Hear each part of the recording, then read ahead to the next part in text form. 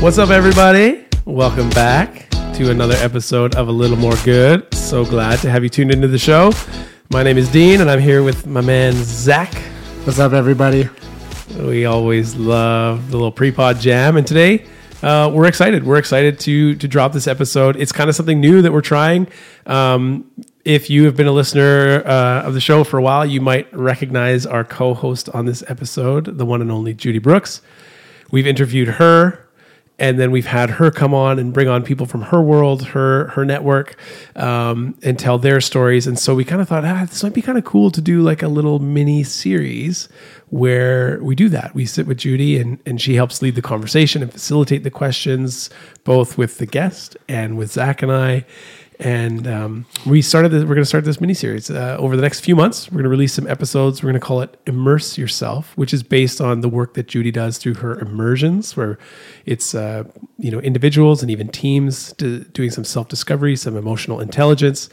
And again, if you've listened to the pod before, you've heard us talk about this artifact that she's created in community that offers some considerations and contemplations. And so we dive into all of this stuff, and it's really fun to reflect, to learn, to think intentionally and meaningfully about your life and your work. And so for these little series, we're going to, they'll be scattered throughout the regular episodes of A Little More Good as well. But we're really excited to kind of partner with Judy and immerse yourself as we do this work with her. So yes, yeah, Judy's kind of the triple thread of mind, body, soul, and business. She's the quadruple threat.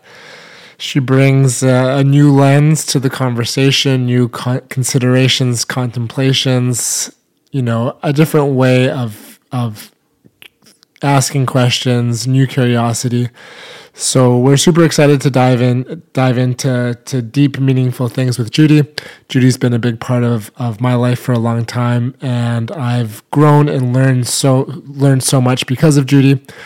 And I'm excited to kind of share that experience that Judy shares and creates with all of you. So this is the first of the series. And Dean, who do we have kicking things off here? Well, I was so excited to have this conversation with the one and only Robbie Bent. So some of you may or may not be familiar with him, but he is creating something really cool, or has created something really cool in partnership with some of his closest friends. It is called Othership. So Robbie Bent of Othership is joining us today. And if you don't know, go to your app store or your Play Store or wherever you get apps on your phone and just do yourself a favor and download this app. It's incredible. It's a breathwork app, but in some ways it's so much more than that. It's something that like grounds you. I've been using it, for the last like 8 or 9 months or so. And it is awesome. It has it's a paid subscription, but it is very affordable. And also there's lots of free content on there. So check out the app, Othership, and do some of the breath work. It's so easy. It's so accessible. Even if you've never tried breathwork before, you can just go in and kind of go at your own pace. It's guided. There's like really vibey music. And so we touch on Othership and, the app, but also we dive into something really new and exciting that Robbie and the team are doing with Othership in terms of creating actual community spaces where people are coming together to kind of take these classes of breathwork and self-discovery and even movement. And so it was a great conversation. For sure. Plus, we get into the science and the spirituality of sauna, cold plunge, hot and cold therapy. Othership's creating something that communities deeply need. It's connecting people in such a beautiful and healthy way. They've got their flagship in Toronto, and they'll be growing in the next year. So excited to see where Othership flies. It's I don't know, its sails. It's however it flies, Yeah. I'm excited to see where it goes. And this was a deep and inspiring conversation. Robbie is one of those creators that, when he has vision, you can see that he fully embodies the idea and the ethos and the goal of what he's trying to create. And I just always get so lit up by those people. You can just like see that they carry that, in their values, but also in how they live their life. So Robbie really models that, and yeah, I think you guys will enjoy this conversation as much as we enjoyed having it. Yeah, it was truly a good one. We know you're going to dig it. So before we get into this week's episode, a word from our sponsor. This week's episode is brought to you by Athletic Greens. Zach and I have been on the AG1 bandwagon for a while now and absolutely loving it. We started taking it to replace, all of the supplements that we were on, multivitamins, probiotics, prebiotics, all of the things to make sure, we're just optimizing our health. And AG1 really offers it all in one convenient scoop. It's an amazing, amazing supplement that just gives all of the healthy vitamins, minerals that we need in our lives. And it's so easy. It's the first thing I do in the morning. Wake and shake. Wake and shake, baby. Convenience and ritual in one scoop of goodness. Yes. I just love starting my day with that AG1. I've been playing around with it in my smoothies as well. It's an amazing add-on. I used to be adding a laundry list of different supplements, different powders, different, concoctions to my smoothies. Now I've got one scoop of nutritional wellness, all from Athletic Greens. The AG1 really has it all, from mushrooms to probiotics to prebiotics to everything I was taking in my day through multiple supplements. So it's made my day easier. I'm so grateful for it, and it tastes delicious. Yes, it sure does. It's really cool. Gut health has been really popular. It's been in conversations lately, and the founder of Athletic Greens started this business because he was experiencing gut health issues himself, and on this supplement routine, trying to balance his own health and wellness. Cost well over $100 a day. And this product, AG1, is yours for less than, $3 a day, basically cheaper than your latte that you might get from your local coffee shop, and better for you by leaps and bounds.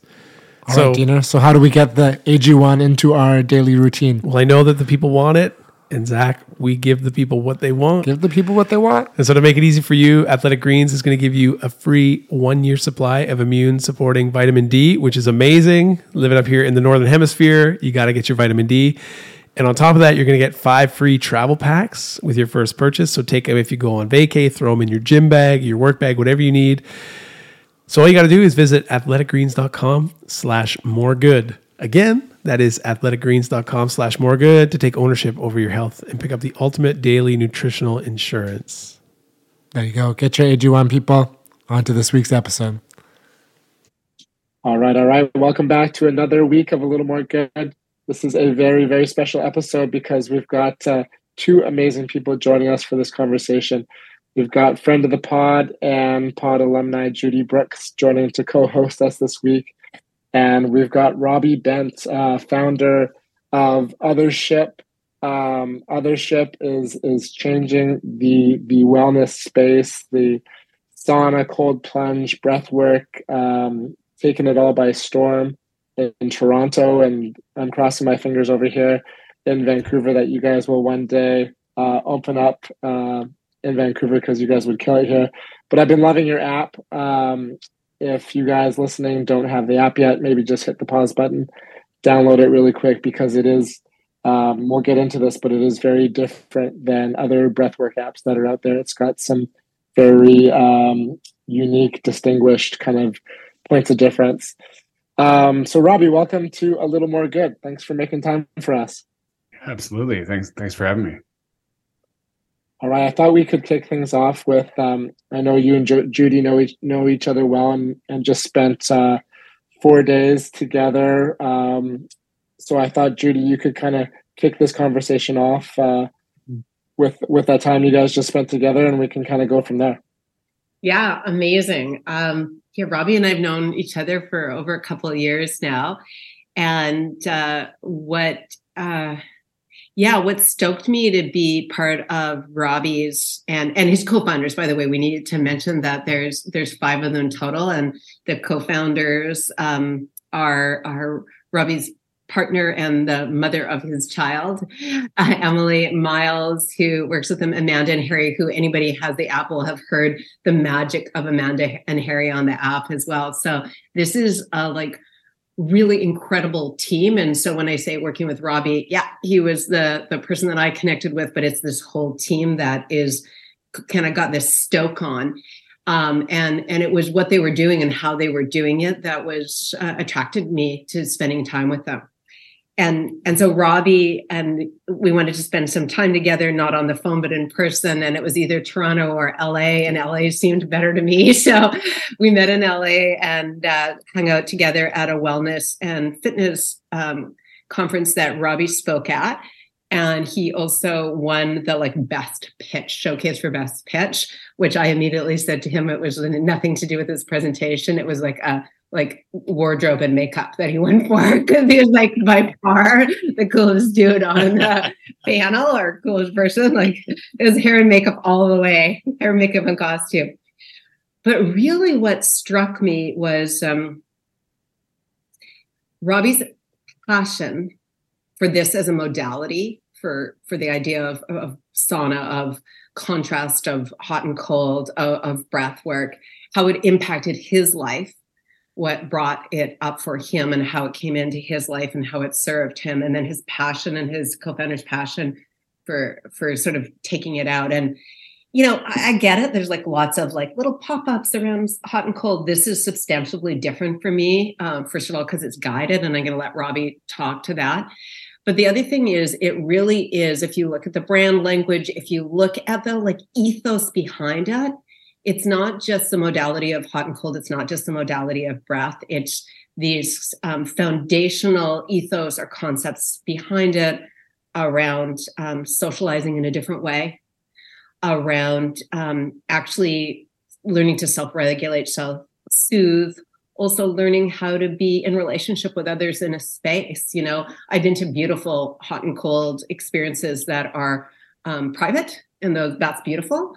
But what about when we're actually learning to be at the edge of our own discomfort and we're in group? So what it reminded me of is a little bit of, I think some of the listeners know from previous pods, maybe not, that I was privileged enough to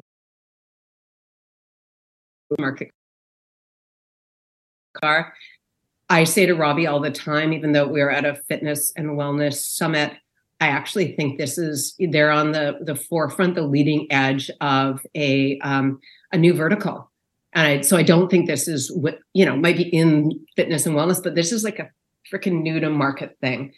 And so I think what I'd like to do is pause there and tell Robbie once again how amazing I think he is. But also I want to know, like, I also want to talk about why, like, hey, crypto to freaking impacting people's lives. I want to talk about all that, but let's start with why was this important, Robbie? Why was it important? Why was it important to start this and bring it further than just a private? Yeah, I think people's like nervous systems are just broken. And so if you're sitting at home now, chances are you live in a city, you've checked your phone 400 times today. And if I just said like, take a pause and a breath, we can, you know, do that right now. It's like, hey, do I feel busy? Do I feel overwhelmed? Is my task list massive? And 9.5, 0.9 out of 10 are going to say, fuck, yeah, I'm busy. I'm getting hit. Stimulation, social media, email, Slack, all these things, kids. Like the default now is not healthy. The default is mentally unhealthy if you live in a city and have a cell phone. And that is new. In all of human evolution, the last 20 years, that is new and different, and people are struggling. And so myself, you know, I kind of hit that path faster because I added on top of the nervous system breakdown, like a business failure, a drug addiction, you know, losing all my money, having to move in with my parents, a relationship that was problematic because of, you know, the drugs. And so you throw on top of this general overwhelm, all these other things. And I was at a breaking point. Was almost suicidal. I hit a, you know, life low. And so for anyone who's listening, that was like my story. Like I've lived it. Even with all these modalities I've lived it again with you over the last 4 years, working too hard, getting into 70-hour weeks, waking up, boom, coffee. Okay, another coffee. And then I haven't eaten all day, and it's, a giant pizza on Uber Eats to make myself feel better. And it's just fucking hard to live in today's society and world. Like, not to mention COVID, that's a whole other thing. But so I think people's nervous systems are broken, and the tools to fix them generally don't exist because this problem is new. And so one amazing tool that has been a bastion for me is meditation. Amazing tool. It took me, I had to go on a 10-day, 100-hour retreat just to learn how to do it. So like, I've tried to teach hundreds of friends, really tough. The common thing we see, like I think 14% of people meditate. People that download Common Headspace, it's less than 10% that retain. So if you've downloaded those apps and tried them and failed, that is 9 out of 10 people. And so it's like meditation. I sit down, I'm busy, I'm thinking, I'm not doing it right. It's not working. It's not for me. The other is therapy. Therapy is super expensive, can be $200, $300, $400 a session. And not only that, I have to actually open up about, first I have to say like, hey, I'm sick, I'm depressed, I'm not feeling well. That is very difficult to admit. Then I have to find somebody and over a Zoom call, tell them about myself. That is a non-starter for 9 out of 10 people. So while therapy and meditation are incredible tools and modalities, there's something missing for getting people help. And so, I lived this story. I was struggling as much as you could, I was just struggling a lot. And I tried these things. Some of them worked. And through putting together all kinds of different, psychedelic medicine and longevity and biohacking and hot and cold and breath work and try, community driven stuff, over time started to discover what I think is a more feasible entry point for the mainstream, which is where Othership enters. And it was a story of, friends in a backyard fooling around with a cold plunge that grew, which we can get into. But mostly why this is super important to me is because I was an addict. I was broke. I was a failure, a perceived failure. And I use these techniques every single day. And as a result, I'm married. I have an amazing son. I've started for the first time to have business success. I've been sober from drugs and alcohol, stimulants specifically for 7+ years. I have an amazing community of new friends I've met. My family ties have never been stronger. And so these are, the hot and cold as the pillar. Hot, cold, and breath have changed my life. And so it's just important to me because I think this will work for other people in my shoes who maybe didn't have a spiritual background or didn't resonate with yoga and just the everyday person who's overwhelmed. And that's why this is important to me and to us. Robbie, one of the things, and like I said, we've spent a fair amount of time in conversation over the last few years, and fairly regularly. But one of the things I heard differently this last week when we were together, well, twofold. I think you really hit stride upon what's different too, is the guided portion of this when you go into an Othership location. And right now, just for clarity, there's one that's on Adelaide. There's a second that's coming up in Yorkville, probably around September. And, with everything going the way it's going, it looks like, New York will be next. So yeah, Otherships are coming to you for sure. But I heard this idea of the power of the guide on this, the power of actually being facilitated through a session. So that was number one. And then obviously I've been to Othership. I understand that it's a group experience, even if it's a non-guided and you're on your own within group, you can have autonomy, but you're still within group community. But I think that for the first time, I understood the correlation between the story you just told and the idea of why this had to be group. And that was that you were missing a community that wasn't about going to the bar, or missing a community that wasn't about, playing in your addictions. And so that was really powerful for me this last week. So can you tell us a little bit about the social, and social, by the way, is the community. Let's take it away from social and let's call it the community element of Othership, the in space, and when you're in physical space, and why you needed to look for a different community yourself, why you needed to find like-minded people. Yeah, I think people are changing. They want more than ever to feel good, to feel happy. And I think it's a result of because how stimulating life now is, it's harder to just feel natural in our bodies, in our minds. 30 years ago, if I asked you, hey, have you felt bored? Yeah, absolutely. In my car, on my way home from work, when I'm waiting for something. Now there is no boredom. It's a phone immediately. So people want to feel good. I was just saying that what struck me was that you actually needed to create a different community for yourself than the community you had lived in. The community. Yeah. So people are looking to do this stuff. I was kind of by myself, and all people are like looking to change. Well, that was the example I was going to give before. So people are looking to change because life is so hard. And they're doing that through meditation, through psychedelic medicines, through exercise. There's been an explosion of community fitness, through, all these different modalities, but a lot of these happen on their own. And so I built, my practice from kind of searching through blogs, trying all these things, but there wasn't a place to go with other people who are like-minded. Explosion in biohacking. So if I listen to Dave Asprey, explosion in entrepreneurship. So if I listen to Tim Ferriss, where do I go to hang out with like-minded people? And those spaces, if I'm interested in like being healthy, feeling good, it's not a bar. And everything that has been driven in our society socially is to get over that social anxiety relates to alcohol, whether it's a sporting event, a comedy show, some type of concert. All this stuff is driven around alcohol. And so there's, I think, a couple of things happening. One is people like really want to feel good. 2, they want to be around others who want to feel that way also to inspire them. And 3 is there isn't really a spot to socialize for that group of people. So that was one of the big things that like kind of said, hey, there needs to be a space for these people who are inspired. And our whole ethos is just around what we call transformation, which is a big word, but really means is behavioral change, just change, sustained behavioral change. So it's a big word, but it's really coming to a space with others that want to change, that want to feel better. It's super simple. So you can come at night, you can be in this new environment that doesn't involve alcohol, that involves real connection using the hot, cold, breath, a number of other modalities. You can come in the daytime, and that's sort of table stakes. So that's similar to another bathhouse, but what really drives it deeper is the guided sessions. Mm-hmm. Agreed. Can you walk us through what a guided session might look like? And then I have a question for Dean and Zach about the app. So walk us through a guided session.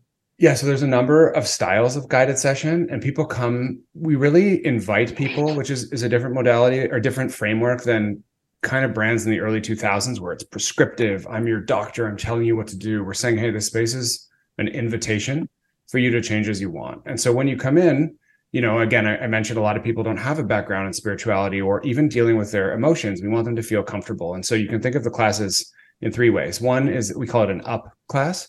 And so it's very much like a fitness class. So if you've been to a Barry's boot camp, you'll be familiar. And so it includes breath work, loud music, vocalizations, getting your energy up, some punches, some squats, really moving around, and you're pushing yourself through resilience. And so if you're an athlete, if you're somebody that's done plunges before, you may be familiar with that.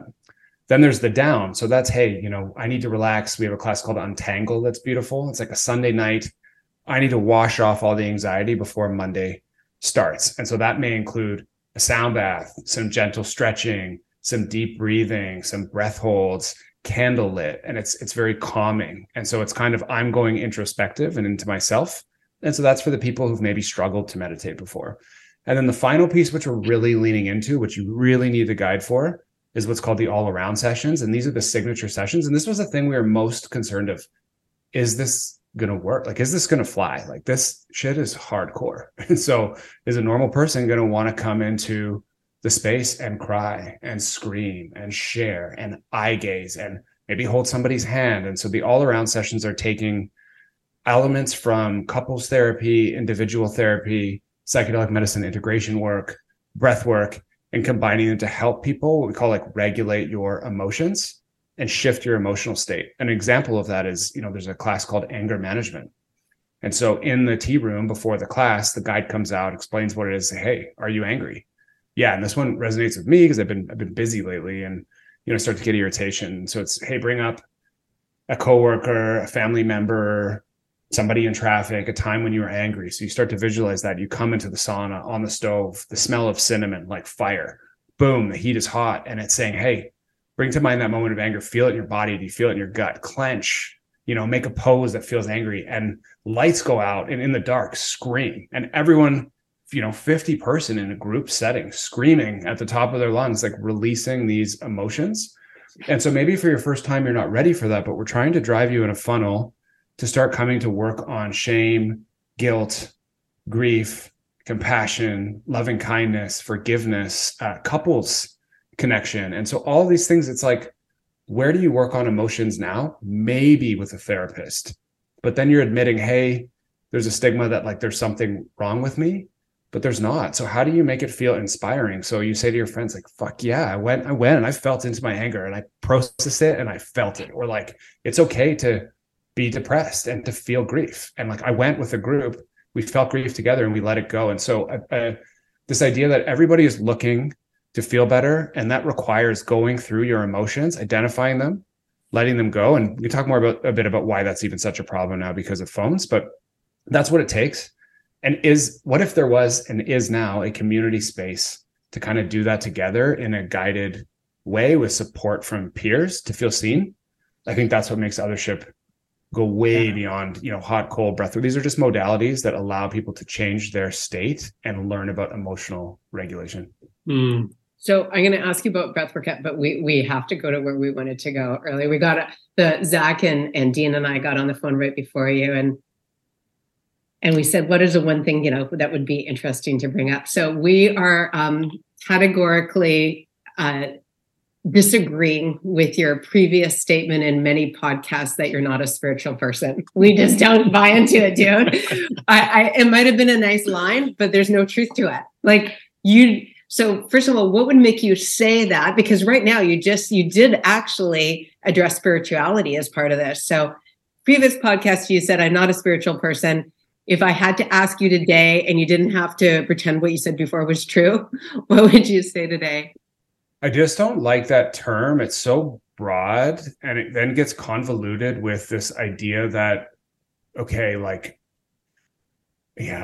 is, I'm going to say it anyways. I just don't like this idea around spirituality that it becomes this like woo-woo, crystal related, religious thing. What if it can be all of those things? Like, so is intelligence. Intelligence is like firm academia that gives you like no room to breathe, but intelligence is also the understanding of a broader perspective. Mm. So like, great, except for you actually earlier in this podcast, used the word spirituality to describe your own classes. So I'm saying, can you restate, do you have any essence of spirituality in you? Are you a spiritual being? Are you one who moves with spirit?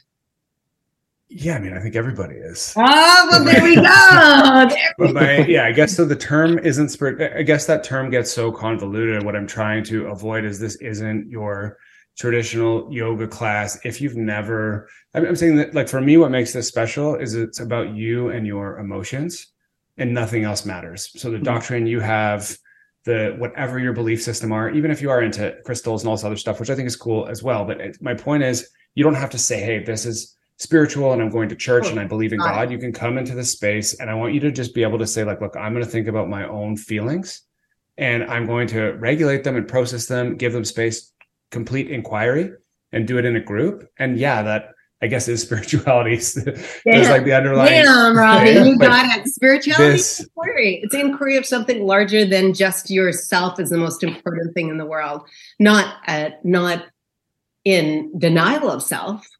But I have to go back and change. That's like 85 podcasts. I need to go back. I know you need to go back. You need to go back. And plus, I have like Dean beside me, and Dean is like, he is a spiritual and religion. He has a beautiful background and a belief in organized religion. Yeah, maybe. Yes, it's shifting and has shifted, but for all intents and purposes, like, I would fit in the box, although admittedly wide box, kind of a black sheep of the box. But yes, I would be like, I've worked as a pastor, deeply spiritual person. I have the foundational belief not necessarily in a religious way, but that everything is spiritual. And so I was smiling with delight just hearing Judy say, and you're saying, well, I don't like the term, and I know exactly what you mean, because people would say to me, well, like, you worked in a church, you led a church, you were a pastor, so you are religious. And I was like, no, man, I'm not religious in the way that you mean it, or in the way that you might have experienced it. And Robbie, I can really appreciate, I think, what you're trying to do with Othership, and how you want it to be available to people who are like not into spirituality, like don't identify as right what is past, because don't we want everybody to be in spirit? Yes. Like, don't we freaking want everybody in the world to be in their own inquiry, and in the inquiry of something bigger than just themselves, as a floor trader, as isn't that? But then if you say, hey, am I supporting inquiry of self and others? Absolutely, 1,000,000%. I'm just trying to do it in a way that allows nobody in. Is now spiritual. We know. I got to get the tattoo. Let's go. I got to get the tattoo. Okay, I have a question for Zach and Dean. So, you guys, like, you love all this stuff. Like, biohacking's your jam. You're like big. Consideration around all sorts of modalities of wellness. I know this from knowing you guys for a long time, but also from this podcast. And you said something, Dean, you said this app is different. I felt like this app was different as a breathwork app. What is it that, like, I know my jam about why I particularly love the app part of Othership, but tell me, what is it for you? Why was it different? Why did it feel different? Yeah. Well, the first, I guess, like, the functional piece of it is that it's so accessible. It's so accessible. Like, it's so easy. And one of the things if I can just feedback even on earlier in the conversation, like, I 100% agree. I just heard Dr. Gabor Mate speak on the weekend, and he has this new book, The Myth of Normal. And he talks about how we are not well. And that's exactly what you're saying. And in some ways, the irony of, like, adding another app on your phone, on your device, is like, oh, is this really going to be the thing that pulls me out of the chaos that this device is like pulling me always into? And it totally does. Like, the accessibility, the ease of use, the multiple entry points for me is what made it so usable and so functional. And, like, I literally fell in love after the first listen. And I got to tell you, because was it Harry? Harry. Yeah. Rise, who doesn't? Rise and shine. Rise and shine. That, because when I first got it, it was like a free trial, and that was one of the free ones. And I was like, I want something a little bit longer to kind of go. It's about a 9-minute. And I don't know how many people I've told, download it and listen to this one first thing in the morning and just follow along. And you might not be able to do the hold for as long, but that's okay. No judgment. Like, do what you can do. And it was crazy because I sat in our building here. We have like a kind of like a yoga deck, and it was a beautiful sunny morning. It was like early morning, and I was sitting there for the first time listening to this. And I'd just done a workout, and so I was sitting down and started taking this breath, and was like, I don't know, I've done breath work before, and it's cool, but like the music, the pulse, his voice, the spacing, the instruction, like, it was just, I was gone from wherever I was, and I was just like my breath. It was so incredible, and it felt amazing. And I literally kind of at the end of it, when it's like, let go and imagine, he says, imagine it as like a dark smoke leaving your body, all this negativity, and being absorbed into the earth. I just, like, tears just like spill. I couldn't even hold it back. Like, they spilled out of me. And I don't know what it was, but there was something that was like healed in that moment. And I was sold. I was like, this is amazing. Yeah. And I don't know how many times I've gone through, and just, that's my favorite one. I just like keep going back and listening to it, and like go. So I absolutely love it. And it was, it was a gift. It is a gift to have that, and just have that. As it was a gift, and it is a gift. Yes. What about for you, Zach? What kind of got you on this particular? Like, again, you've just had so much exposure and access to so many things. Why did this one resonate for you? The other well, I felt like Robbie was the pastor of the new wellness age, and I was going to his church, and now I'm just bugging Robbie. Yeah. I think he's the new spiritual leader that I've been looking for. So he's my guru. Yes. Okay. Well, jokes aside, I liked a few things that I've enjoyed. One, I like the challenges on it. I've been doing some of the ice bath, cold plunge challenge that you guys have had. And Robbie, you talked about like how you mentioned the anger one of going into the dark and just yelling. And I've been listening to Dr. Russell Kennedy, who's like a local neuroscientist here in Victoria. And he was talking about how when we have these anxieties and these angers and these issues, we've been taught for so long to fix these worries with more thinking. We go to a therapist and we talk about it. And anxiety and anger and all these things are embodied experiences. So we're looking for these hacks when we go to therapists to kind of like rewire our brain, but really we want to get to the source, and that's in our body. And what I really like about the cold plunges and the sauna is it takes me out of thought and it puts me into body.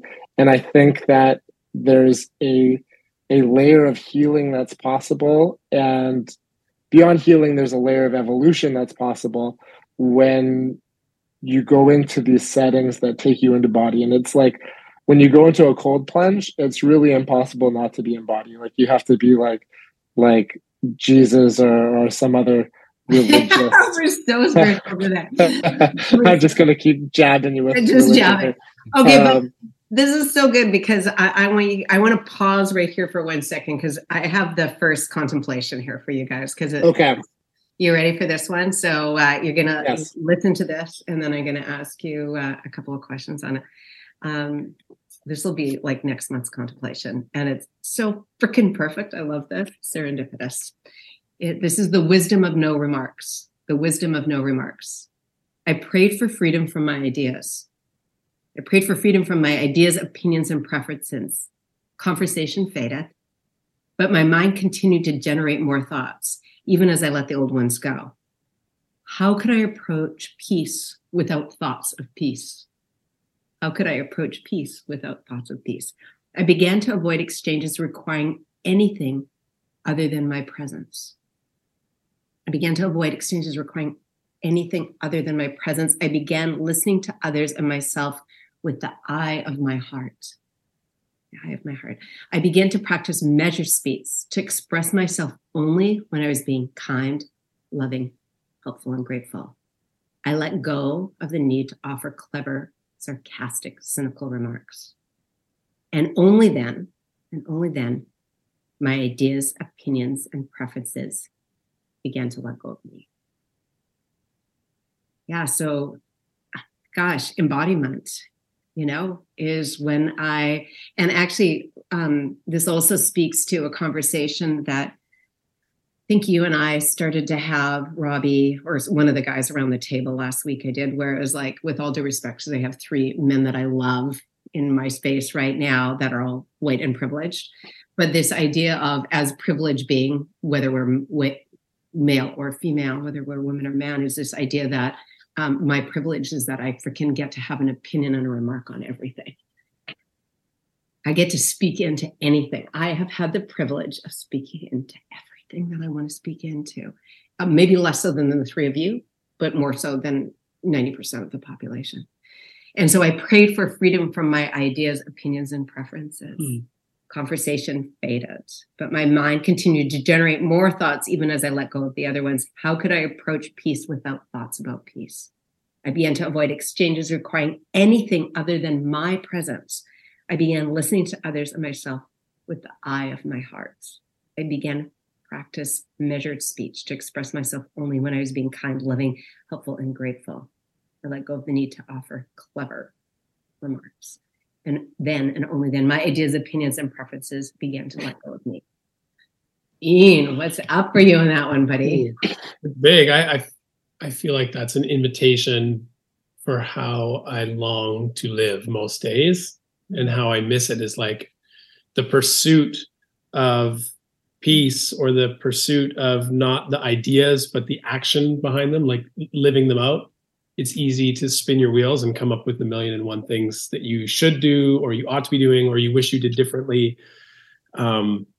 rather than really focusing on like what's in front of you in that present moment, and not trying to be the quick clever remark to sound good. That's like the ego speaking, but rather just to be fully present in it and be aware of what's required of me in that situation. And if it's not adding love and kindness and value to the situation around me, like I don't need to add anything. And just by being present there, like that's the practice.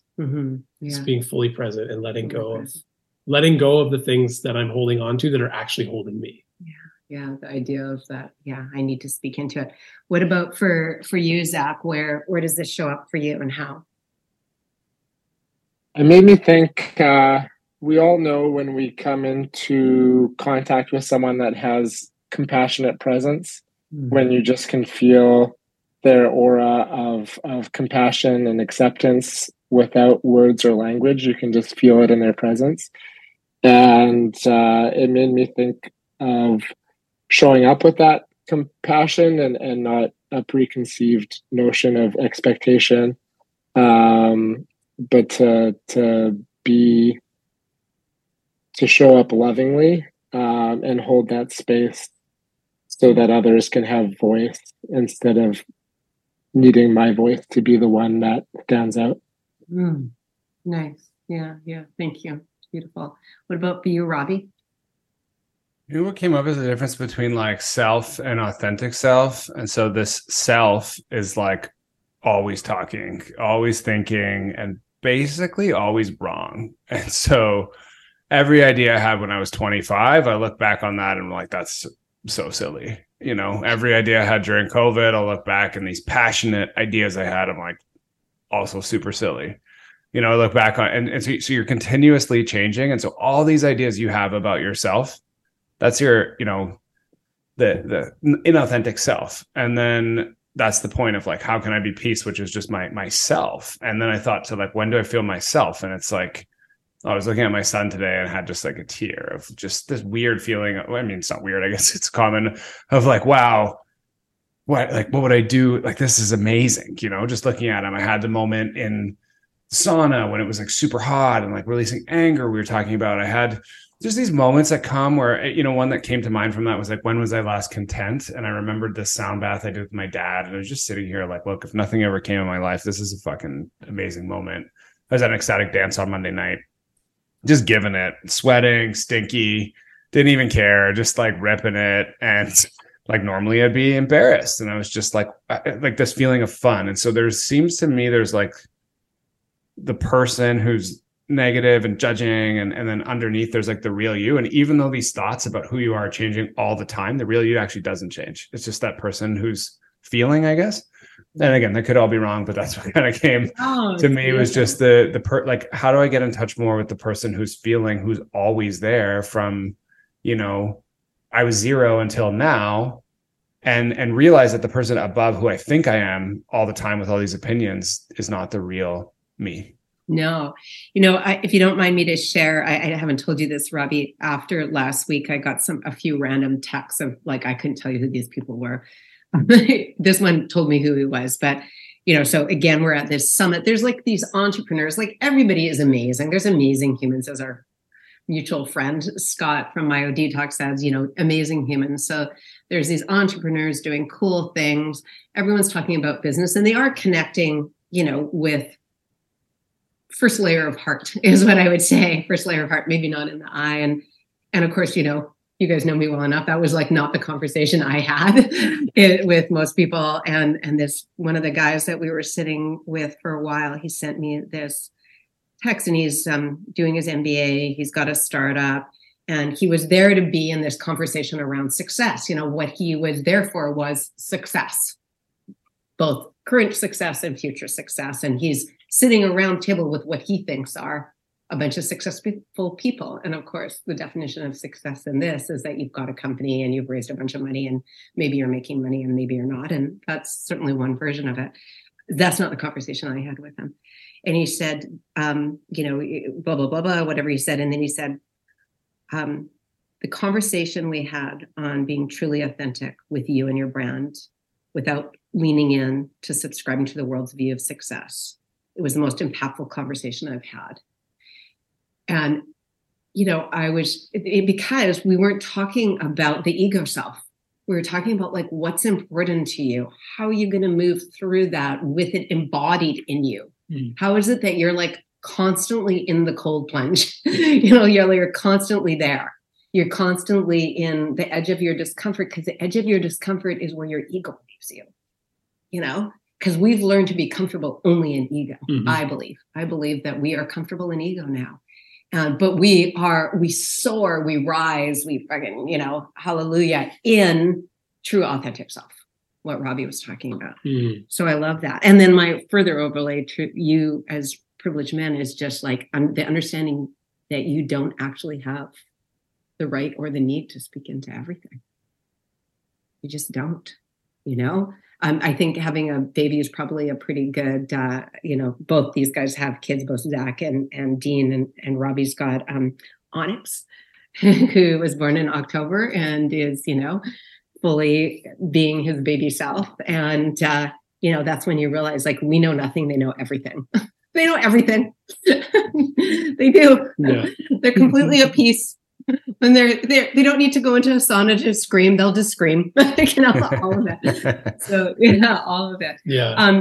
So thanks for that pause. I just want to say back to the app for 1 second and the magic of that.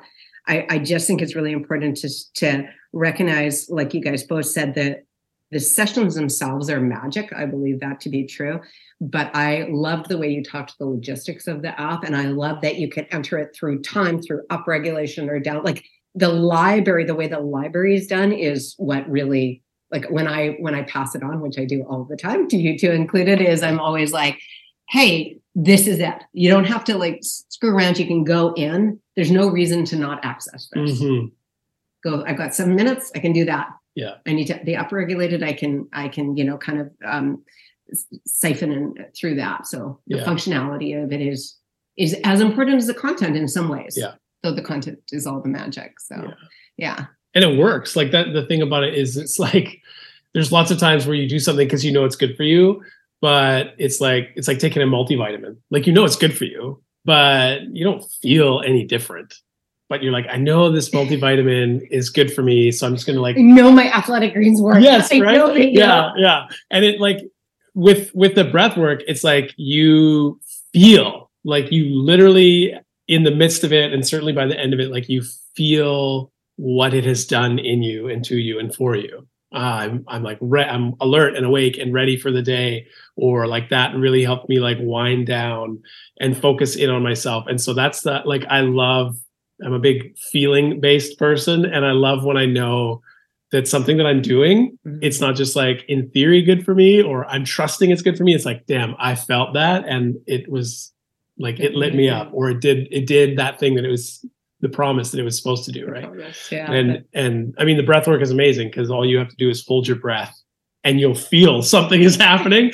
And when you go through the guide, and it takes you through and says, okay, in, out, double time, hold, exhale, like you, you can't not feel it. It's incredible. Perfect. Okay, let's pivot. Let's pivot to 5 founders. Tell us about 5 founders and navigating complexities of relationship and what works, and how does it feel? Where does it get stuck? Where does it kind of ignite? Having Judy was pretty helpful. And so I noticed my sister, like, I'm going to go on a bit of a tangent here, but I just like telling stories. But I noticed my sister like really changed. And so our family's fucking hardcore, type A as it gets, intense, like, let's go, killers. Like, we just are like, let's go, and just intense. And like, that's kind of how we were raised, to like work super hard. A lot of identity is tied in success. And like, so my sister is just hardcore. Like, she, coffee, like this kind of like, let's go vibe. And all of a sudden I noticed, like, in a period of a year, just a really like big heart opening. I'm like, oh, she's really different. Like, we're having these discussions, and it's okay, but wait, have you thought about this? And, and I'm like, wow, like there's a lot of wisdom here. Like, what has happened? And so, she told me about Judy, and that's what had happened. And so Barbie had introduced me, and it was pretty cool at this conference we went to, because I'm like traveling around with, we didn't have a great word, so we just called Judy the sensei. And so it's not like a coach. It's kind of like somebody who's wise, who's been there, who's not really giving you the answers, but just gently sharing her own wisdom. It's like I don't know a better word, but it's a sensei. And so I fucking have my own personal sensei like with me at dinner, and all these entrepreneurs are looking around like, who is this? I'm like, yes, my sensei. And like, it was so cool, like such a flex to be like traveling around with like so that was awesome. So I really would credit Judy for a lot of help just in facilitating conversation. And so with 5 people, it can be a superpower. So all 5 of us for 4 years have worked 70 hours a week. And what does that mean? It means one partner is an expert in builds, site selection, legal, like the nitty gritty. It means one partner is an expert in the app, managing engineers, managing product, all the back end tech stuff. It means Harry and Amanda, who are expert facilitators, can create all the programming. It means myself can focus fully on building community, raising the funds, thinking about strategy. So it just with 5 people, like if you have one person starting a business, you're immediately stuck with the accounting and all these different things. So you can't zoom out and grow. And so when you have 5, it means everyone does a little bit of the grunt work, but then everybody has a bit of bandwidth where they can create magic and create optionality. And so when it's working well, you know, we can be opening in multiple cities. Like it's the amount of work that has went into launching a Headspace and a SoulCycle. We're not those, but you know, a brick and mortar and a digital business at the same time is crazy. We did that bootstrapped for years as well. Like we built the app with almost no funding. We built the first space that we funded ourselves. And so if you can manage the passion of 5 people, it's a superpower. Like that's so many hours of raw material.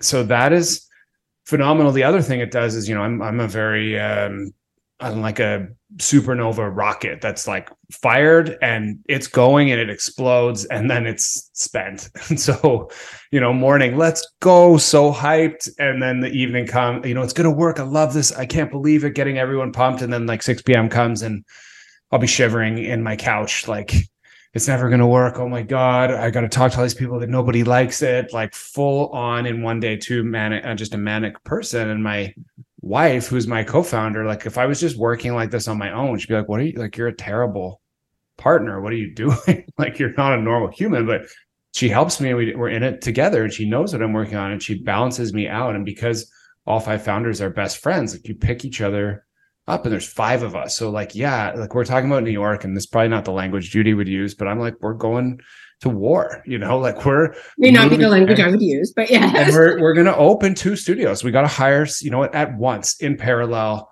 $6 million of build, 60 guides in parallel, like, let's go. And it's like, no, we're going into battle together and it's going to be fucking hard and it's going to be gritty. And it's going to be stressful. The craziest shit happens in the spaces every day. And like, but we're in it together. And it's like having a common enemy, in this case, like just a common goal to find meaning. And so to do that with 5 people, like it sets the tone. Also, like if you think of founder energy, anyone gets on a call with any 5 of us and it's like, oh man, it's on. These people care. Like this is, you know, if you talk to Harry, he's like, yeah, every single breath work on there takes me 20 hours to even get started. Every single 10-minute one, because it's a work of art, because it's not a meditation that we hired some person to write script. He's like, because I made like, if you're in the studio with him and you mess up a cue, and if it's like, and 3, 2, 1, it's not perfectly on the beat, it's like, again, and it just shows like, that's how much everyone cares. And if 5 people care like that, when you're in the space, if there's like a light out, you know, it's like, no, like make it perfect. And I think that kind of energy, it's really hard to, when you're not a founder and don't care that much, to have people around you. So we have 5 people bringing that inspiration. So ultimate superpower on one hand. On the other, it can lead to challenges, you know, like when you're starting a business and structuring it, especially from day 0, we didn't have any contracts in place or discussions about equity or what splits would look like or what responsibilities were or what our goals for the company was. It was a ice bath in a backyard that we just kind of started around and had a shared passion. And so that was something that could have derailed the company. It was at one point one company with an app. One part was a physical space. They were separate. They had different brand names. There's different ownerships. And I think it's difficult, especially like Miles, my one partner, is my best friend. I went to university with. Emily's my wife. Harry and Amanda are partners, and we're all best friends. And so it's hard to be critical of friends. It's hard to like share your opinion a lot of times. And so at a moment when the companies could have been in a very frictional spot, Judy sort of stepped in and had worked with all of us individually. And I would credit, I'd heard actually, how we met Judy, but you don't even know this. I'd heard Barbie, I saw the changes, and then I'd heard SoulCycle founders talking on a podcast saying like one of the main, maybe it was How I Built This, saying like one of the main things they did was they had a coach. And I was like, oh man, there's 5 of us. We need someone to talk to. And then I talked to Barbie, and it kind of pushed me over the edge of like, have somebody who is a trusted third party who's done it before. So I would, and again, personal opinion, take it with a grain of salt, but I would never hire a coach that wasn't a founder before. And so like, I need the person who is telling me what to do to have like lived in that thing. So I'd seen Judy had lived it. Our whole team trusted her. We all worked with her individually as like a personal sensei. And then when it came time, when we had a problem, we had this like trusted third party to facilitate discussions. And that, when we got to some chunky issues that could have sunk the company, like we had the optimal, like best possible result within a 7-day time frame with Judy's help. And now I think the founder relationship is stronger than it's ever been. So we're getting all the superpowers with the downside risk limited. So I feel like I would never want to be, after doing this, like I work with all my best friends, the funnest thing in the world. Like we make these amazing experiences. We go like, I love work almost as much as anything else. Like I love it. So yeah, and huge thanks to Judy. Well, thanks. And thanks for that. Probably that was, but the reflections around, like, I think that's really important. I will tell you, I don't know very many people, I think we've talked about this before, that do co-founder well. I've given total accolades to Zach and Ryan when they started Juice Truck. Like, not very many people figure it out well. And it does take support, and it does take resourcing, and it takes clear conversation. On the other side, the person who talks to the 5 people, what Robbie just spoke to about how great is it to have partnership in founding something. Everybody is so motivated to progress.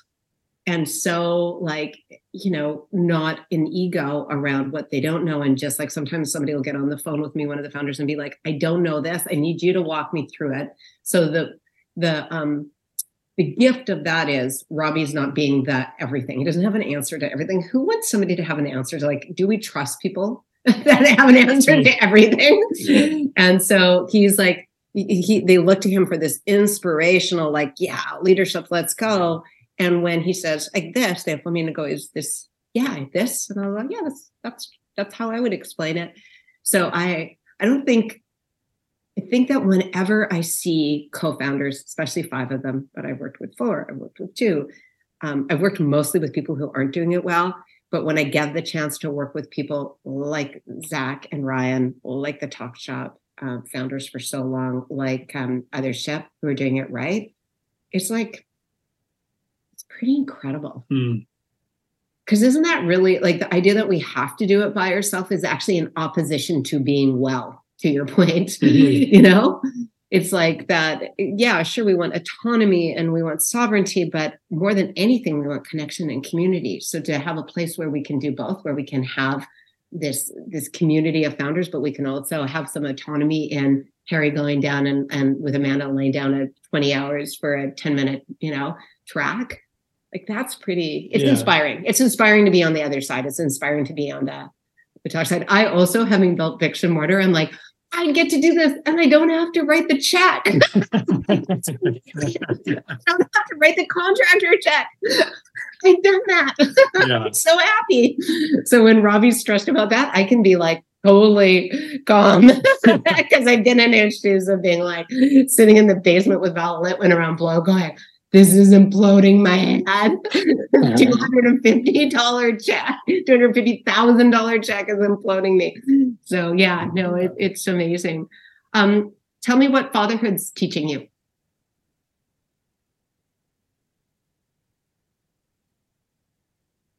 Yeah, a lot of emotions. One of just the feeling of like being selfish and like being painted so starkly of how selfish you actually are. And so it's really interesting because I'm, these feelings of like, yeah, I'm a good person and fine, but my entire life was focused on like career success, monetary success, successful relationships, being fit and healthy, the pursuit of learning and personal growth, which are all fine things, but they're like very I driven. And if you'd asked me before this, it's, I kind of noticed it, and I still probably don't notice it, but I would say that the idea of how selfish I am has increased like tenfold. And it's just that, you have this person that relies on you and he's crying all night. And I'm just like, fuck, shut up. Like so angry about it. I also thought like, oh, it would just be so magical. And people don't, it is, but it's not. And it's like really fucking hard. And I realized like, man, I'm like getting pissed that I have to like every night, he's taking up so much space. So that's been a really interesting one of just like, okay, what is opening in you if you are sacrificing more and your life isn't all about you? Something that's been really beautiful is just like, I was kind of scared to get old and like, oh, my funnest times are behind me. My high school was so fun. University was so fun. And I had no responsibilities. And like, now I've done everything I wanted to as an individual. And like, it's, I'm like almost 40. And so now I have this baby and it's like, I saw him today. It was crazy. So I work from home. And so every like in between meetings, I'll come and try to look if he's sleeping or like hug him or smell him. And I like put him in the Jolly Jumper and just watched him like go crazy. And like at first he kind of couldn't really do it. It was just funny too.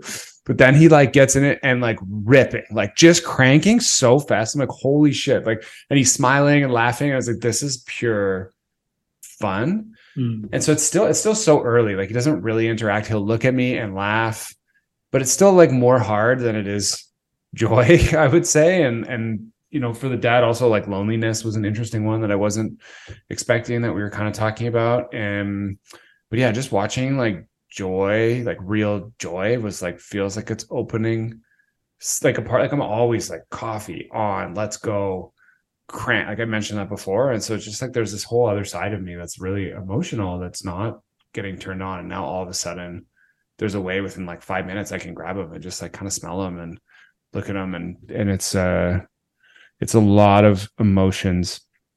Teach me how to be a better partner as well. And just like, wow, I need to pay attention to my wife. Like also like for what she does, she does like 99% of the work. She's like one, like does everything for her business, supports me, plus is working, plus is a mom, plus like all night takes care of them. Like I just feel like almost like guilty as well, like that she's like doing so much. And so that's been really interesting to see her just in her element. Like it's inspiring. Like she today he's crying. I don't know what to do. I'm like, oh my God, what?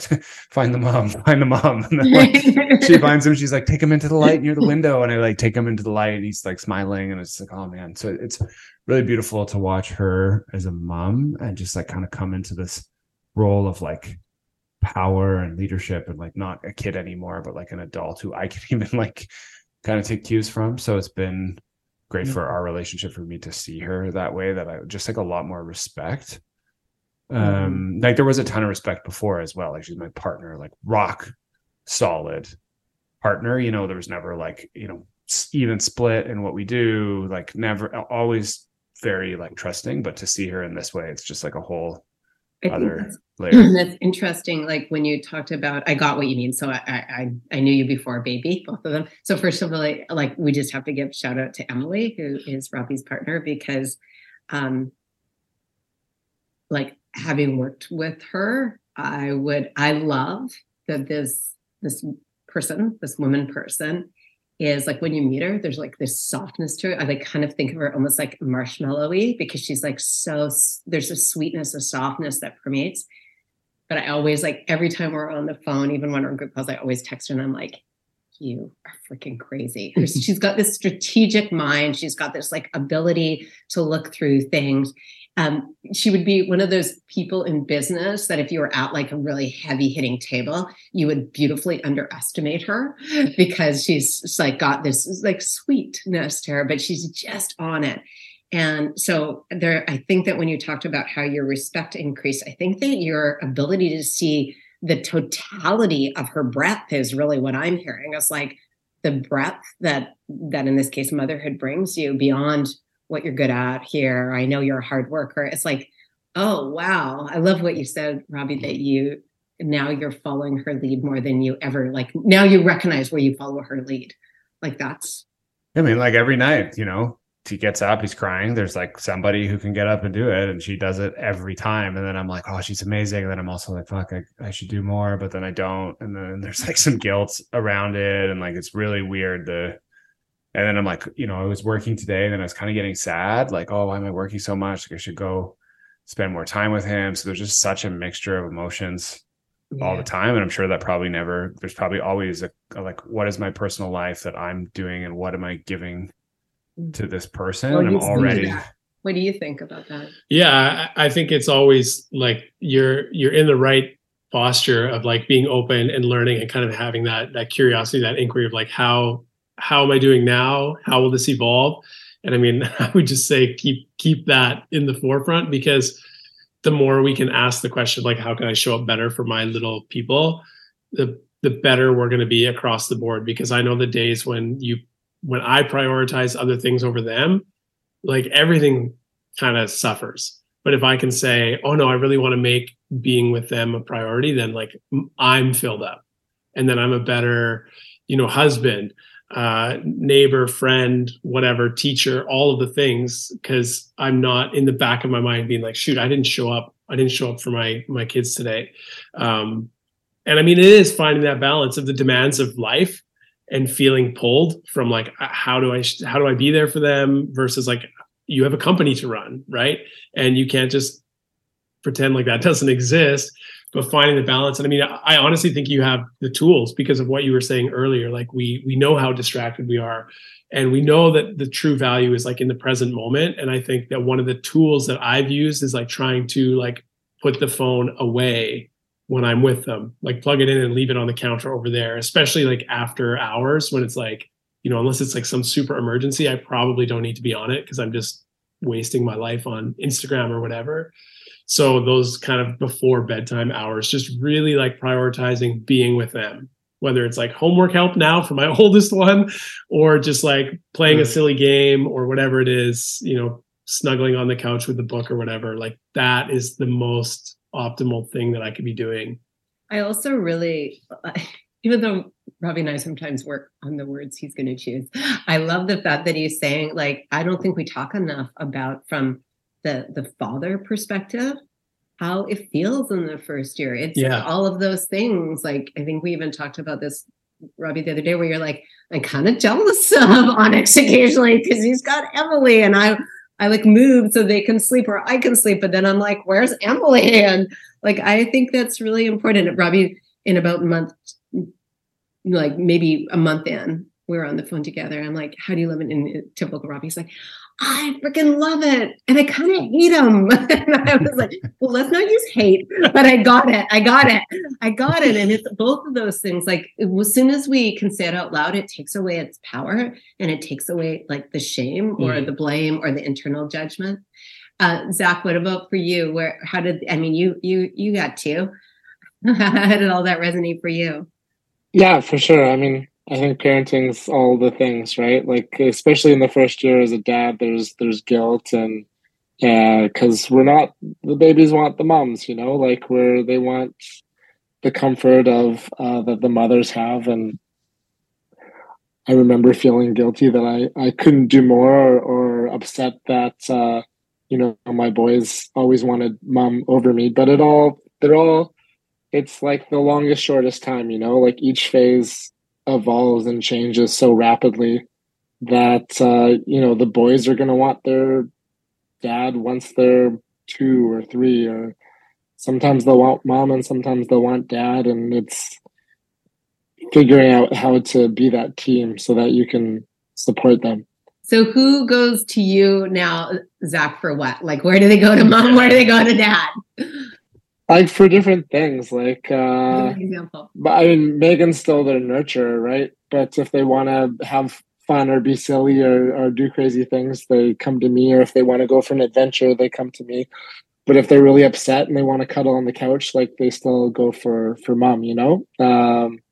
So I think having some grace for ourselves and our partners and our kids, because it is hard, and we're going to mess up along the way, and hopefully we can learn when we mess up and not feel guilty about the mistakes we make. I think it's all part of the journey. I was just learning that all of the anxiety and trauma that we have, we inherit in the first 5 years of our life, and then we just relive those things. So I'm like, my younger one's 2, my older one's past 5 already. So I'm like, all right, well, I've done the damage on that one. Let's try to minimize the damage on this. You focus 90% of my effort to child. But, when you guys were talking too, I was thinking about those people that are listening that, aren't in a marriage relationship, that, maybe have a kid and they're not in that singular relationship with the parent. And I was like, I think that there's a lot of grace even in that, like how in separation where we are no longer a mother and father in one house, because we're always a mother and father, is how is it that we still give grace to, like, when you've got the kid, it's your turn to have the kid, but they want the other one,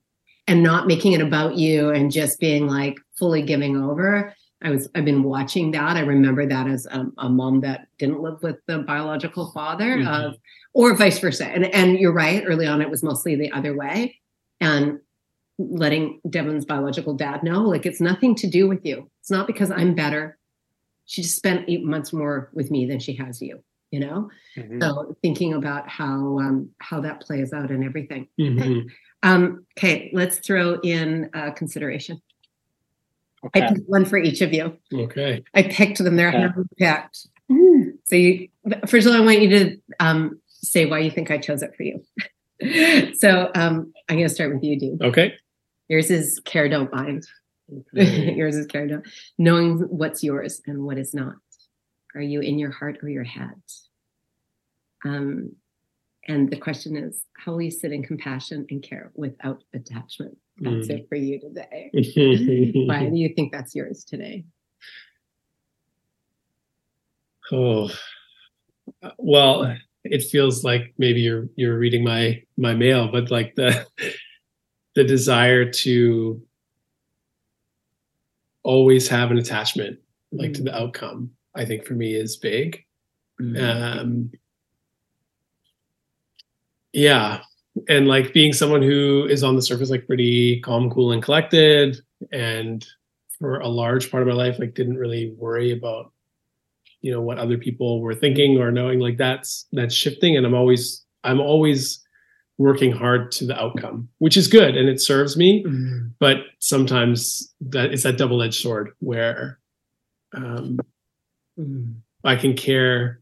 I can mind too much that I stop caring. Like I'm worried so much. You know what I mean? Beautifully said. Yeah. Said. And I think, do you mind me to add on to that? Jump in. Yeah. It's like when I came to the door and, I could feel the, of the day and maybe more, is just that idea. You're in such service. Care is such an integral part of who you are. Is that the idea that you can be in care by actually literally not minding is probably a hard one, like you said, because there's often it serves you to do both, and maybe it's even asked of you, but where is it not being asked of you? Yeah. So you can still be that compassion is like that holding space from a distance, as opposed to like empathy or sympathy and being in the mix with people, in the mix. So that's mine for you today, is just, good. and then, that idea of service and care for you is, can't not include yourself. Well, that's a good reminder. Can't not include yourself. This one is for you, Zach. This is, now that you know, what will you do? Now that you know what you will do. The time for thoughtful action. Now that I know, how will I choose to act? What do you think? What does that mean for you? That show up? I'm just thinking in retrospect as well. I think like knowledge is an evolution, and what's true today could be different tomorrow. So, I think many truths can exist at the same time, and when you believe to know better, I think if you're acting in compassion and not in ego, then the path you lead is going to hopefully create a ripple of more good with that knowledge. But I think also understanding that there's an evolution to truth, and whose truth is it? Is it your truth? Is it also the truth of the other person sitting across the table from you? So yeah, I'm trying to listen more and act less, if that makes any more sense. No, it totally does. Mind if I say why I chose this one for you? You kind of nailed it. Because I'm a crazy vegan? No, not because of that. Well, because I believe, knowing what I know about you, that you will constantly be expanding. And I think that at the heart of it, you are an activist, but activism doesn't have to look like we talked about. Like, we can do activism with loving kindness. We can be active in our beliefs. But I also think what you just said is, like, I might switch that. I think the words are confusing. There is always fact and reality, which almost nobody wants to talk about. They want to talk about their perceptions of that fact and reality. And so starting a conversation with, like, this is a table. Tell me how you feel about this table, and then I'll tell you how I feel about this table. But I think we avoid or evade reality and facts, and we go straight to our perception or beliefs or our opinion about those facts. And we call that truth. And that isn't the truth. It's just and it's not even my truth, because your truth will change. It's my truth at this very moment. Yeah. My truth at this very moment.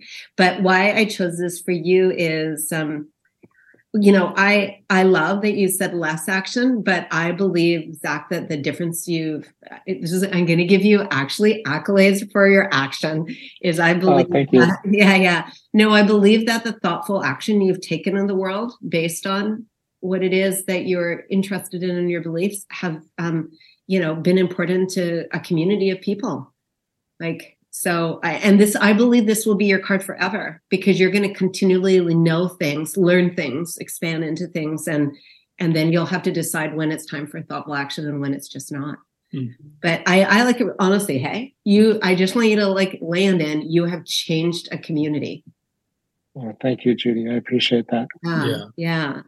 I'm just I have a lot of. It's true, but the curiosity that you live by, I would say, spills over into the questions you ask, and then the things which influences the way you act, which influences the way others live and act. It's the ripples. So that when I saw that, I was like, that's 100% Zach. Right. And I think you just said it. I think that your exploration, curiosity, and your gentleness to, give your view without any attachment to the person actually believing your view has been what has created people that are starting to feel differently about their choices around food. And so yeah, I just it's big.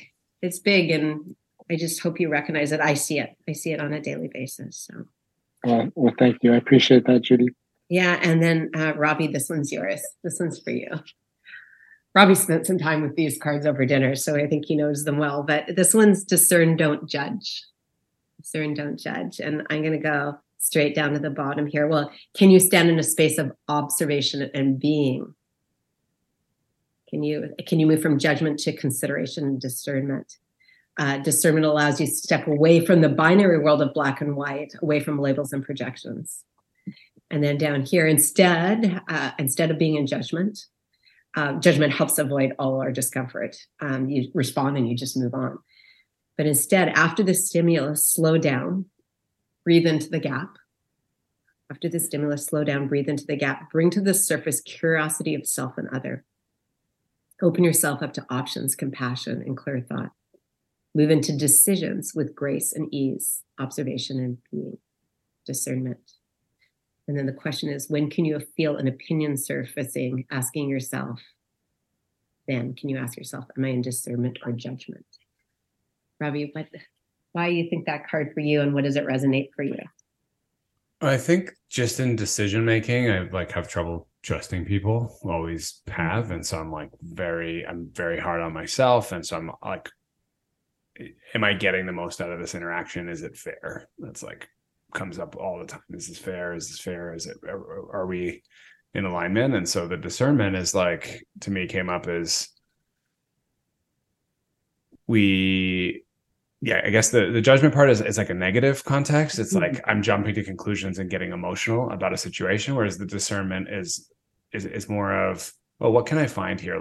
Yes, maybe this is fact, maybe this is reality. Look at it and don't let your emotions go immediate that this person does X, so, or this person does Y, don't trust them, or this person makes a mistake, do that. And so I found, especially just so much coming at me the last 6-7 months have been extremely challenging, with a move, a baby, a Series A fundraise, launching in multiple cities. I just, hundreds of emails and texts every day. I would look at my phone, it's exploding. And so the patience is very thin. And so I'll immediately judge something. Oh, this is useless and it's a waste of my time and I'm angry. And so I think having some discernment about the result, instead of giving my emotions and energy to something by judging it and getting triggered, is I would that one, oh, take a pause, take a breath.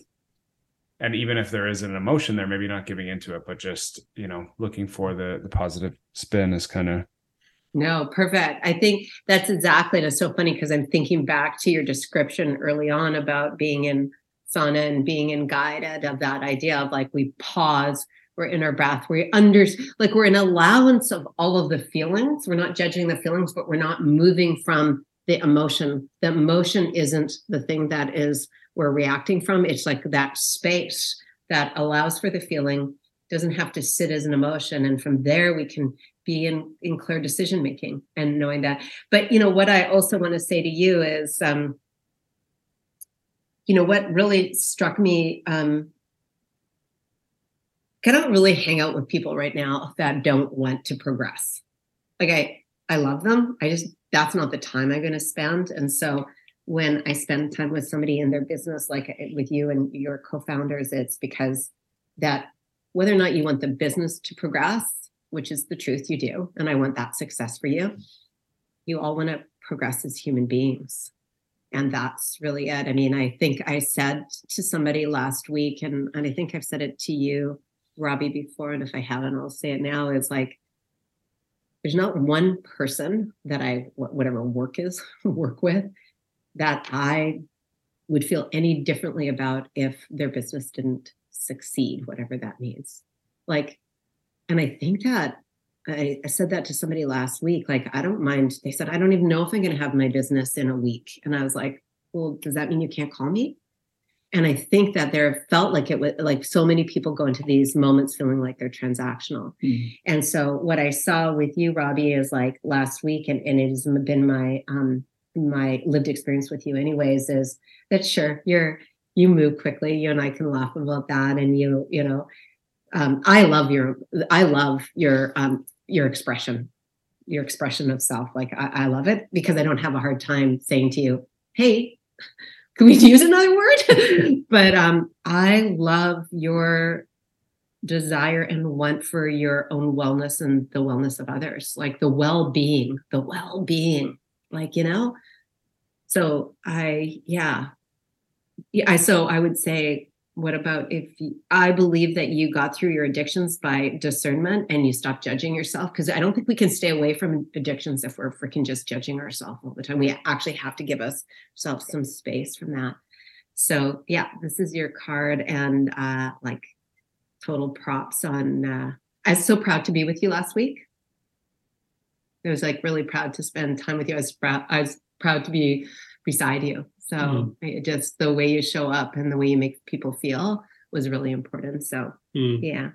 Well, I think it's really cool too, just listening to you speak here, Robbie, and some of the language that you use around Othership, and then the experiences that you're curating and creating for people it's like the heartbeat behind it is like you want people to experience what you have experienced.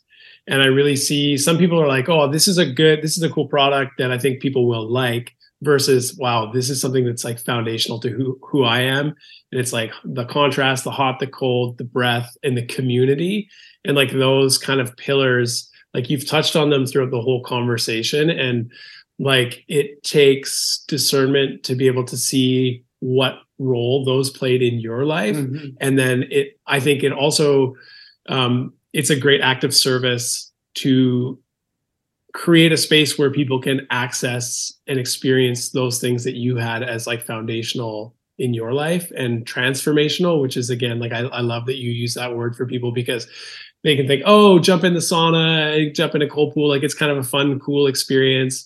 But like, it's the thin edge of the wedge, I think, for a lot of people, because to invite someone to a spiritual conversation or some sort of deep self analysis, or to invite someone to stop sitting in judgment of themselves and therefore move away from, if there is like an addiction issue, those are big conversations. To invite someone to think about therapy, it's like, no, I can't go there. But to invite someone to a sauna, cold plunge, kind of ecstatic dance experience, that's the thin edge of the wedge. Like that might be the first step into that self-love and that experience that helps them down the path. And I think that like what you're doing and what you're creating is creating those kind of touch points for people who are not spiritual, who would not get into anything woo-woo to say, but this I can do because this is a meaningful experience. And then that gives them a pathway. It gives them a door to like what could be next. But don't you also think that we don't know what we are? Like that is the freaking funniest thing to me, because like you said, Robbie, if you think back to,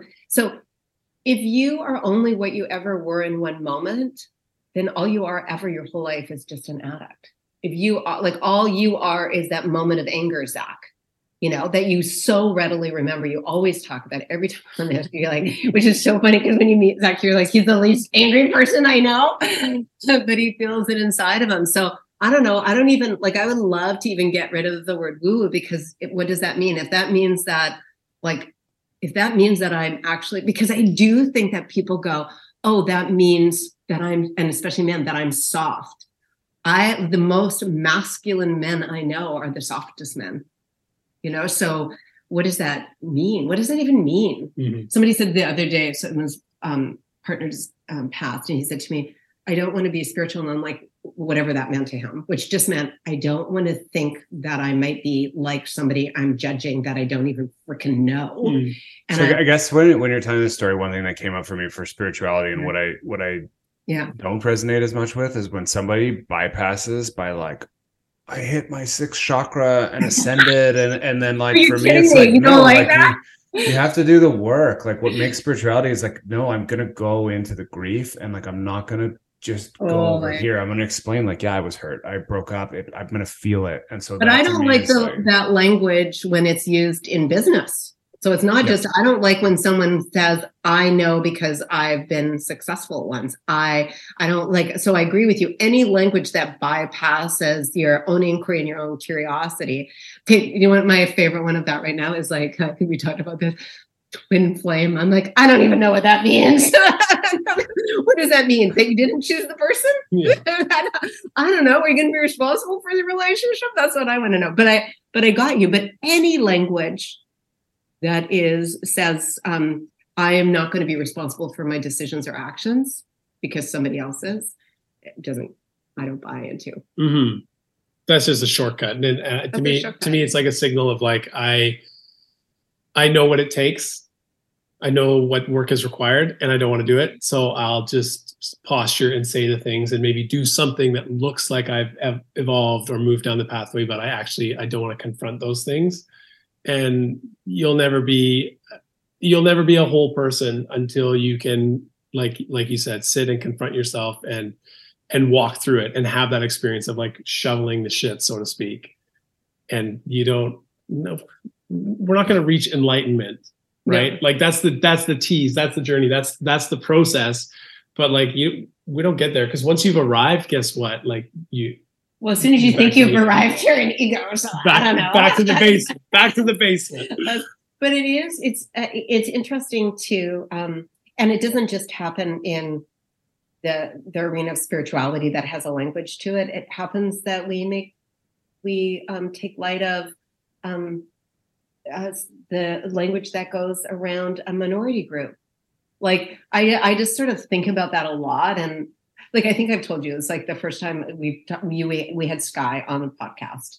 And my first thing when I met Sky was, of course your freaking name is Sky. Like, it was of a bit of judgment. And then I kind of got to the area, because his name wasn't Sky, but it's a name he chose for himself. But then I actually was shocked that I could look at like a loving, kind human being and have judgment on a decision that actually has no impact on me. And so the next thing that I started to think about is like, what if that just doesn't matter? And what if it's beautiful that he thought that he wanted to be something different and he chose that for himself? And would I even have the guts to do that? So it was a really big moment for me around going, oh, like I feel like I try practice of non-judgment. And yet my first thing was because he came from a world that was, that I feel is got language around it. I was in judgment. I was like, and then like when I got to know the human being, I was like, how could I have judged you or even had a moment of judgment about this? So I'm kind of into like considering it all and not attaching specific language. But I love what Robbie said. I have a problem when people use things like blah, blah, blah to bypass actually doing the work. I think that's great. I think it's good. What other, so if we're going to look 10 years down the road, or let's do 6 years. So, 6 years, we'll be getting close to 2030. We'll be in 2029. What does it all look like, Robbie? What does Othership look like? There's this like study in this book that just came out on awe and like the feeling of awe as being something that just drives happiness. And so really cool stuff. But one of the greatest causes of awe is, you're a pastor. It's watching people in morality that inspire, courage, justice, compassion, forgiveness. So it's seeing real life examples of people doing those things, and that inspires you to be great. And I think this is why religions are so successful, and like why sermons are so successful. I've just been thinking about that a lot. Is there's not many situations in like day-to-day life outside of organized religion, which has been less popular these days, to like see that in action, to have these inspirations. To really think about that a lot is like, how do we create awe in people's lives? And so, we have this now like atomic unit, this bathhouse that people are coming to have these emotional peak experiences, to start to build trust with the brand, to do it in a community. And so how do you allow those people to go deeper? And so in 6 years, I can see these in like every major city, but not just for a bathhouse. It's to find your group. And so you've been 10 times, text message goes out, hey, would you like to go deeper? And you're placed into a group to do inquiry and be accountable, to be on the journey together. And so maybe it's a, once a week Zoom call where you're sharing in this group, being seen, seeing others, working on empathy, being inspired, as we mentioned, seeing people both struggling and inspiring you, and then coming to the space together, going on retreat together. So having these deeper things with people from your city, and then coming back. And so for 6 years, I would love, whether this grows to many locations or, value, whatever, and I don't care. I think what I really want to do is build this pipeline that allows people in a city to form a group built around working through their emotions together, and then taking them deeper and deeper and deeper. And so you go into these retreats, these transformational experiences. It doesn't have to be provided by us. It can be provided by, something like you're doing, Judy, with the immersions. And you come back and then you have that group. And so I see groups like Alcoholics Anonymous, EO, church groups, they have this, but you have to have had that, be an entrepreneur or an addict. What about people who just, hey, I want to feel more happy, but I want to do it in a way without admitting to like some spirituality or religion. And so that's for me in 6 years, is building out this entire platform that allows you to join a group of 12 people, to have a space to come to, and to have more awe in your life because you're seeing these people inspire you. And so I think giving people more access to their emotions via that platform is just like, I'm lit up to build that flow. And if we could have through all our spaces, you know, I think we did 30,000 people a year. And so if we have 3,000 coming through in groups of 12, how powerful that would be to like allow people to make real sustained behavioral change. So that's like the platform I'm most excited about building. And then in terms of creativity, just really inspired, you know, we're working on a 90-minute breathwork ecstatic dance party. And the idea that a party can be completely different than what we know it as, with guided social interaction, a dance party that's also guided with your breath to change state. So really excited to launch that particular product, and just kind of, you know, how do you combine wellness, fun, entertainment, inquiry all together? And so, yeah, I would work on this like every day. I just think it's the most funnest. I also thought that was an interesting, again, a word that maybe loses some of its value because of the forms it showed up in. But this idea of that I can be going through this stuff that might take a lot of effort, you know, the idea of inquiry takes a lot of effort, but I can also be entertained. Like I can be in moments of entertainment, of awe, of, you know, I think that's really important. The other thing, Robbie, that when you said, you know, it's not my experience with your immersion for 10 years and 1,000 something people through it, 1,500 people through now, I think, is that, sure, the changes in the people are immense, but it is the way that they go and impact community. It's the thing that like takes me to my knees every time when I see how their bubbles get affected by their consideration of self. And so when I think of that in the terms of what you just said, I'm not thinking about 3,000 people. I'm thinking about 3,000 people and their 10 closest people. So now we're back to 30,000, you know, people that have been impacted by my own inquiry, because I changed the conversation. Like when two guys went to separate immersions, and they were with a third guy who's never been. And the guy, he turned to them, the third guy, and said, like, what conversation are you guys having here? And how did you get there? And it's like, you just don't want to be in conversations that aren't meaningful anymore, you know?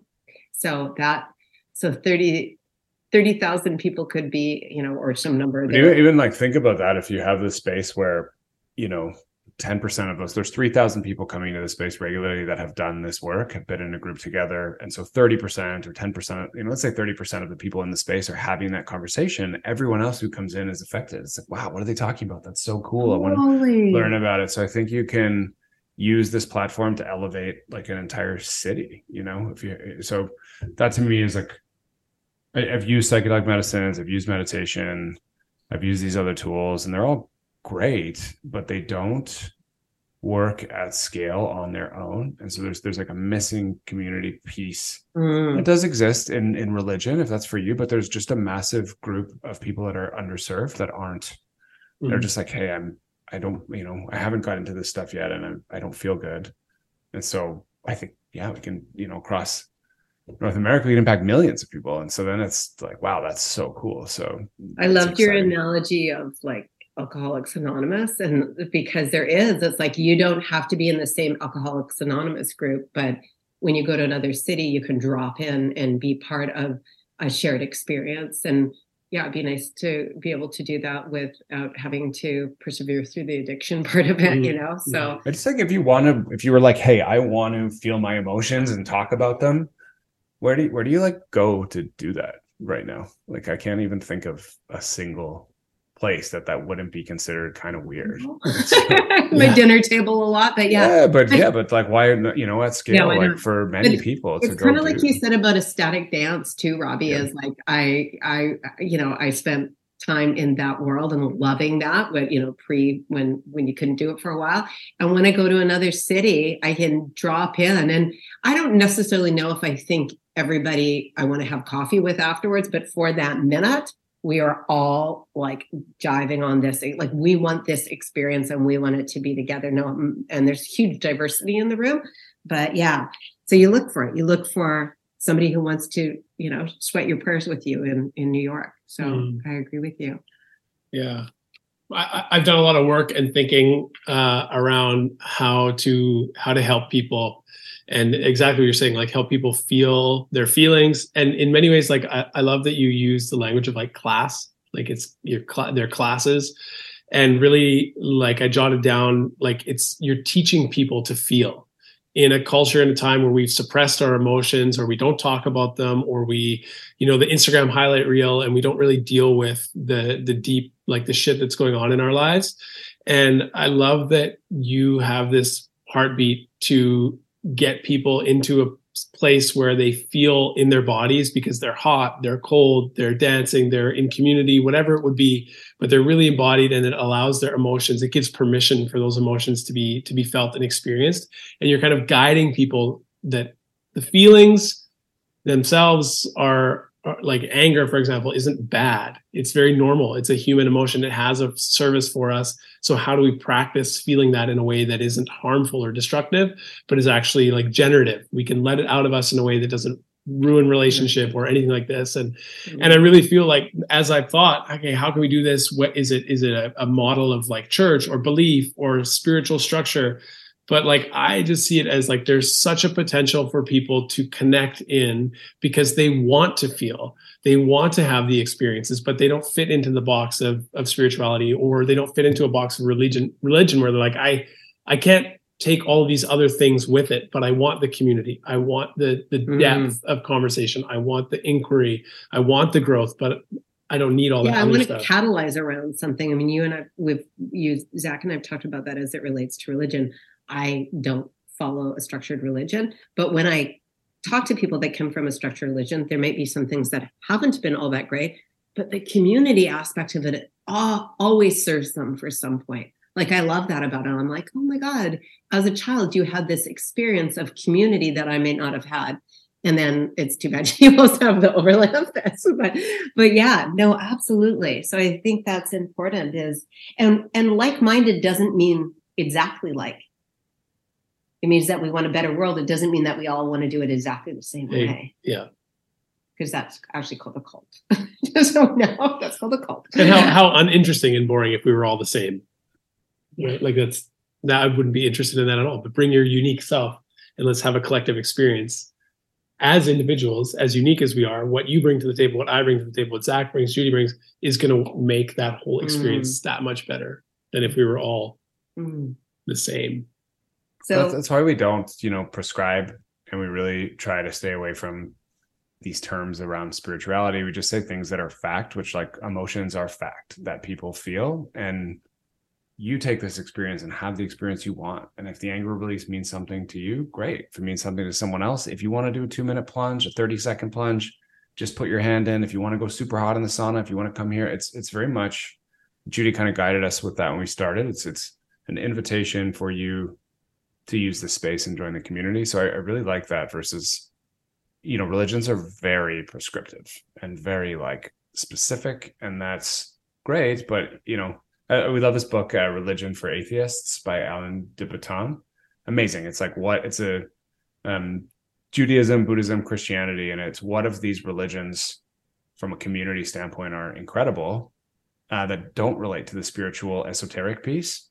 And so a lot of that stuff is woven into some of the programming that we do, is just these feelings of like, how do you really create community invitation style? And that seems to be working pretty well. Nice. Nice. Yeah. So we got where we're going to be 9 years from now. What is going to happen this year? What should we know about Othership this year? Yeah, the most exciting thing is, I think, always like the new content is very exciting. So we're launching this month a sensuality program. And so kind of dipping our toes. We brought 5 or 6 experts from around the US to create content on the app related to intimacy. And so it's another way to shift your state through partnership.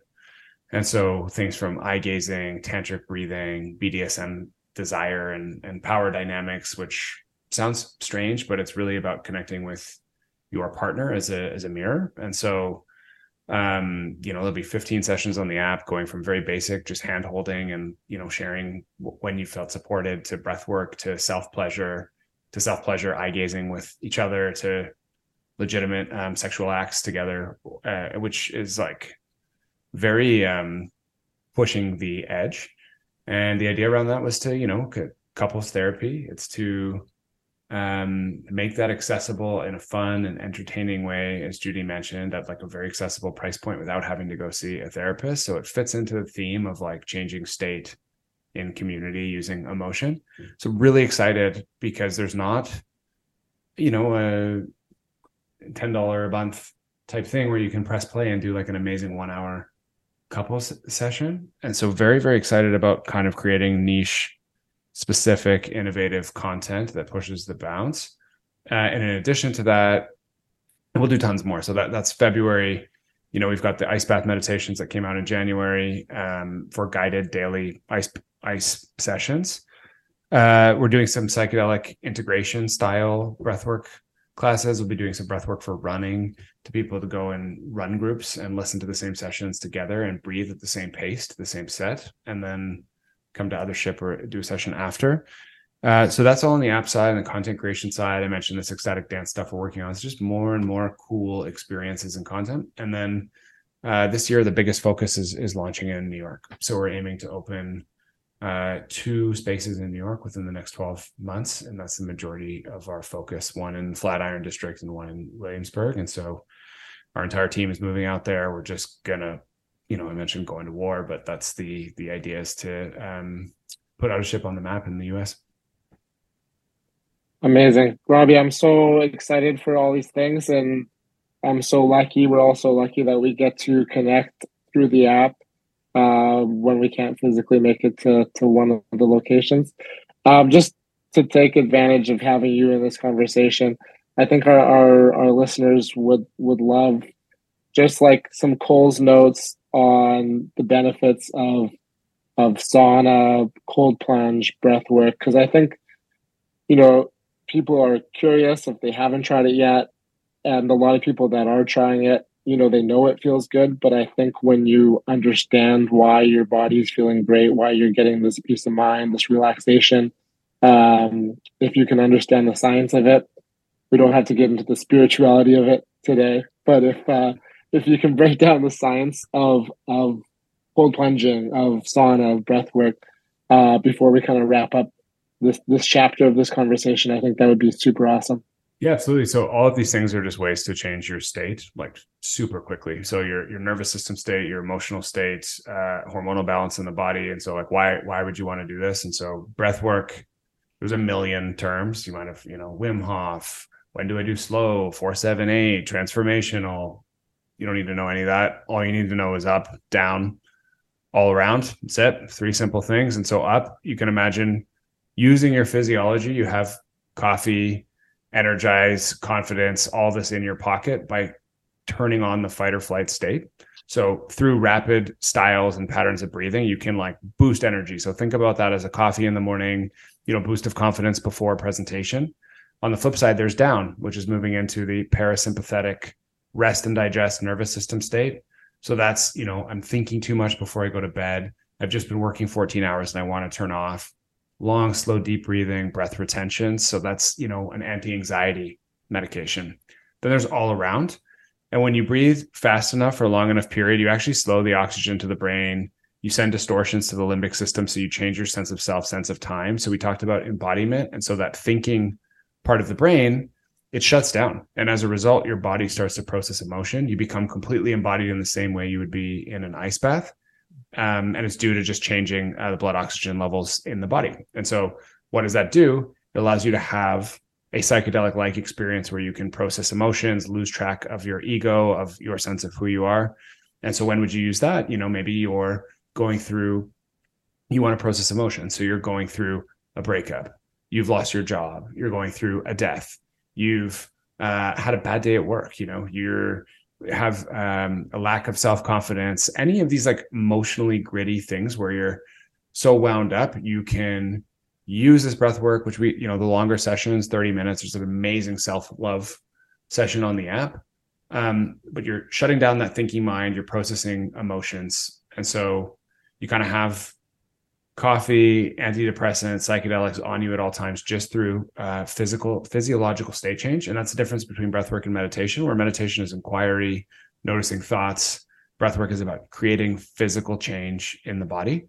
And so it's super simple because I just breathe along, listen to the music, listen to the cues, and I'm guaranteed 100% of the time to have this state change. And it can happen in under 10 minutes. Some of these up sessions are 3 minutes. And so if any of those benefits appeal to you, you can like quickly use the app. We have tons of stuff on YouTube that's free if accessibility is an issue. If you email us, we have a scholarship program. We've given out like thousands of memberships. So it's super simple to use. It can be done under 3 minutes. You can get access to all those benefits. In terms of hot and cold, enormous amounts of physical benefits. Again, you're shifting your state, and we use the hot and cold to drive classes, like I mentioned, to feel into emotions. But you're increasing detoxification in the sauna. You're improving your vascular system. It's the number one thing you can do for health span, according to David Sinclair, who's a leading longevity scientist. So they did a study on men in Finland, 2,000 men over a 20-year period, and found a 50% reduction in cardiovascular disease, which is the leading killer in North America. So if you're just thinking like, hey, I want to exercise, but I'm kind of lazy, you can use the sauna to work your vascular system. It's not working your strength and muscular system, but fantastic for reducing Alzheimer's and all types of diseases. And then the cold, massive boost in norepinephrine and dopamine. So it's like, hey, you want to feel good. The boost in dopamine is similar to cocaine and coffee. And so you're like, yeah, I love my cup of coffee in the morning, or I struggle with addiction. For me personally, the ice bath is the ultimate. You come out, you feel like you could run through a fire, like you feel alive and you're ready to socialize, which is why the bathhouse is such a great activity for social interaction, because the cold and the hot just smashes you with endorphins. Again, smash, maybe not the right word, but it makes you feel amazed. And as a result, you don't have that social anxiety. And so you feel good. And so one is just like straight up easiest thing. Yeah, you're going to feel great from doing this. And then two is it's going to improve your sleep. It's going to improve your heart rate variability. It's going to improve longevity. So those are sort of like some of the benefits. The cold has also been shown to boost the immune system significantly. So they did studies on winter swimmers and saw a 2x increase in white blood cells for winter swimmers versus non-winter swimmers. So there's been a ton of talk about the science around so all you have to know is this is extremely good for you as fasting and exercise, makes you feel amazing. So there's really no reason not to do this, and why we specifically like it for all three is just the ability to change your state. So if you're stuck in a rut, always anxious, you can like instantly do this and make a change. That's awesome. Thank you for sharing that. I think it's so key. Like we can talk about it and we can experience, share our experiences, but just to hear like some of the science behind it and the knowledge of what you have and how you've researched it in terms of what you're creating and how people can use these things to make themselves not only like feel their feelings, but just to feel better is huge. And I mean, Zach and I have been big into the sauna and cold plunge here in the last year. And it's exactly what you say, like the benefit is immediate and felt. And it's a state change. You can go in having a bad day and you come out and you're like, well, you know what? The world's not such a bad place after all. And I feel like I can kind of take on anything that's before me. And yeah, sometimes it's the best hour of the day or time of the week is getting into those spaces and regulating. I think we're getting close to landing this ship. But Judy, do you have something you want to read off first, and then we have a closing question that I'll hit you with. Why don't you do the closing question, and then I'd like to read this one thing, and it's like I'm gifting it to Robbie as a consideration. That's amazing because so do that question, and then we'll close with this. Great. So we just an expression of gratitude for you, for your time, and also just for everything that you're doing, for sharing, your own personal journey and how you've taken that and made it into something that I think will truly be a tremendous impact. And as you said, going to war in New York, launching those 2 sites, and the potential for the level of good that could come. Mm-hmm. We think about the thousands of people that will come through those doors and the experiences they will have and the stories that they will tell to their circles. Zach and I get really fired up about impact. And, we often call it like the ripples, the positive trail that we leave behind that we might not even see.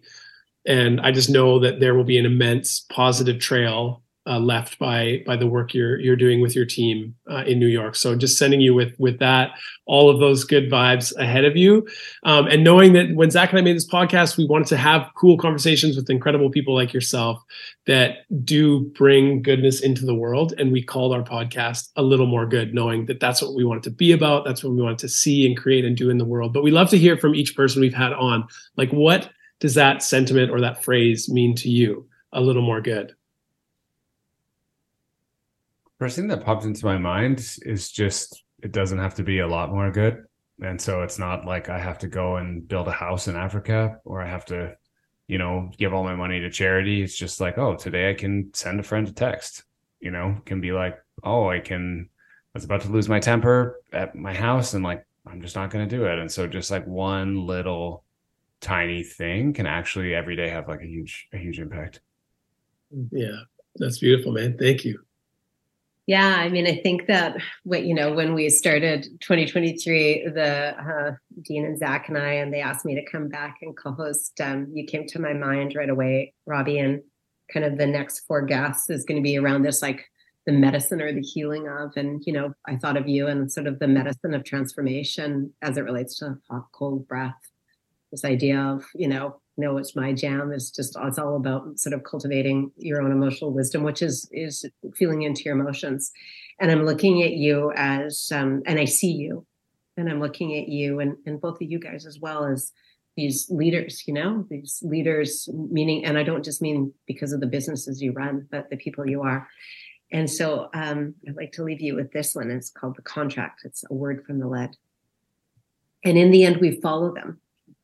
Not because we are paid, not because we see some advantage, not because of the things they have accomplished, not even because of the dreams they dream, but simply because of who they are, the man, the woman, the leader, standing up there when the wave hits the rock, passing out faith and confidence like life jackets, knowing the currents, holding the doubts, imagining the delights and terrors of every landfall.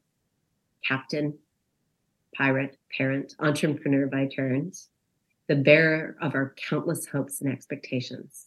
Bearer of our countless hopes and expectations. We give them our trust. We give them our effort. What we ask in return is that they stay true. What we ask in return is they stay true. So that's it. That's the mission in front of you, is staying true and understanding that to stay true, you have to keep discovering in yourself. Mm. Robbie, thank you for spending the time. It's a privilege and an honor to do this with you, but it's a privilege and an honor to have you in my life and all your co-founders and your baby too. So thank you, my friend. I appreciate the invitation. I was just thinking like, hey, how do I hang out with these guys? They seem really cool. Like, you guys come to Toronto. Like, this was super fun. And Judy, it was just a beautiful, it's not every day you get to have a 2-hour discussion about like this kind of stuff. So even I go on a lot of podcasts, and it's just cool the way you have made it your own and done it this way with poem readings and deep questions. And you have, all three have amazing energy. So it was fun, a lot of fun. Awesome. Thanks so much, Robbie. We're stoked to connect in person. Next time you're in Vancouver, or next time we're in Toronto, we'll go for a cold plunge and we'll sauna together. Yeah, nice to be with you guys. Nice to be with you, Zach and Dean. Thank you. Yes, awesome.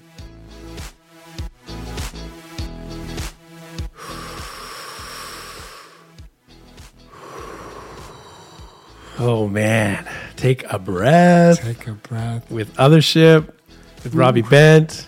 Immerse yourself. Immerse yourself into the world of the power of breath, the power of sauna, the power of cold plunge, ecstatic dance, self-reflection, emotional intelligence, all of the things.